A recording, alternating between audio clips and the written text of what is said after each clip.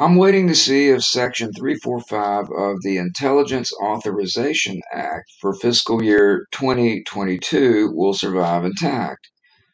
If so, the UAP task force will have to submit quarterly reports on contemporary UFO activity to Congress. Those updates will be classified, even though we paid for them, and it'll be up to lawmakers to decide if we can see them, meaning probably not. In consolation, I've been taking stock of how, over the years, UFOs have given me more insights into human behavior. Here's something from the old Devoid files from October 2015. And as you can tell from the ending, this one is a time capsule and hopelessly out of date. But to my credit, I'm not making any of this stuff up. From 1993 to 2010, Kirsan, and I'm going to mispronounce his name, Ilyumzhinov, was the millionaire president of something I'd never heard of before, population not even 300,000, otherwise known as the Republic of Kalmykia.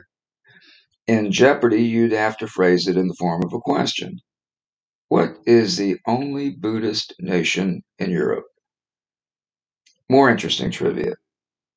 Charging them with disloyalty during World War II, Stalin had the entire population deported to Siberia in 1943, and they weren't allowed to return until Khrushchev gave the green light in 1957. Not an easy road to hoe for the Kalmykians. More to the point, Kalmykia's erstwhile head of state has also been the director of the World Chess Federation since 1995. In 1997, 4 years into his presidency, Ilyumzhinov got abducted from an apartment in Moscow by an enormous UFO. The occupants wore yellow spacesuits. Yellow. Fortunately, they beamed him home in time to preside over Youth Government Week back in Kalmykia. At least that's his story, and he's been talking about it with practically anyone who will listen.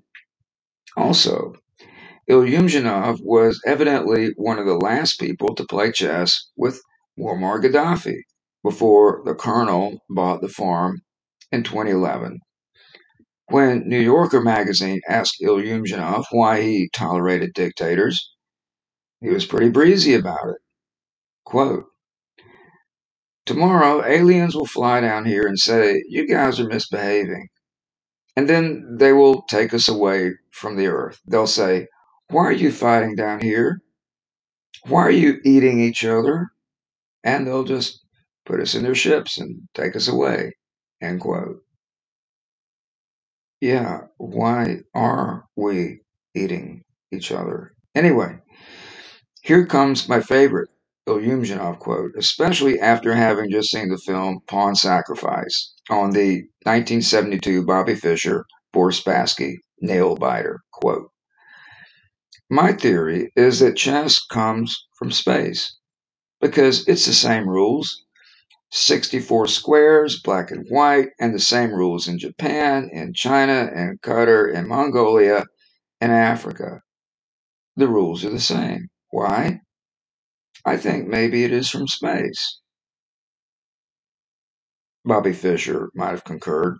Bottom line, I've been missing the Illuminov story for 20 years. And then last week, the New York Times, NPR, and other mainstream outlets that would never dream of providing serious coverage of UFOs had kittens over yet another guy I never heard of.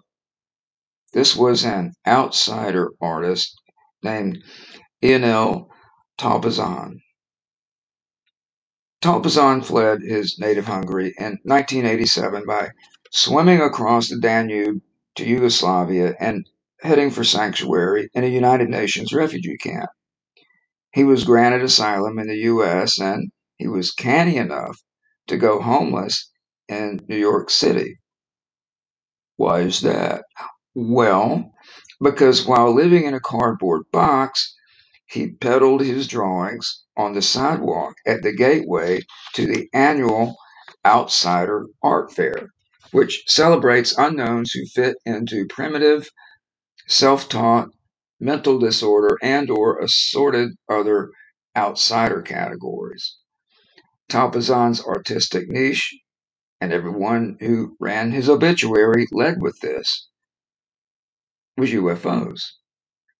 Since being discovered in the 90s, his sculptures and paintings of colorful, oval shaped craft were in demand by museums and galleries everywhere: Spain, France, the UK, Germany. And he kept telling everybody he was inspired at age 8 when a UFO bathed him in a blue beam of light. He said he sacrificed his entire life to the subject in order to decipher the symbolic and technological nature of the phenomenon. I felt by drawing them, he said before his death from stroke at age 60, I might penetrate their mystery. Certainly, Talpazan's work is nothing new. Artistic renderings of UFOs have been on record for thousands of years, but as always, the trick lies in the interpretation. I mean, it would have been nice, for instance, to have been able to ask Trog Three Wolves if that midair disc shaped object he painted 6,000 years ago on the Saharan cave walls at Tassili was a UFO he had just seen, or merely a plate his wife was throwing at him for not milking the goats. But we do have Talpazan's UFO story, and we have Ilyuminov's as well. Clearly, the mainstream media has no qualms about covering UFOs so long as it's limited to the idiosyncrasies of colorful personalities. And that's a lot easier than having to make honest inquiries into the source of that inspiration, which is probably better than nothing, but not by much. This is Life in Jonestown. I'm Billy Cox.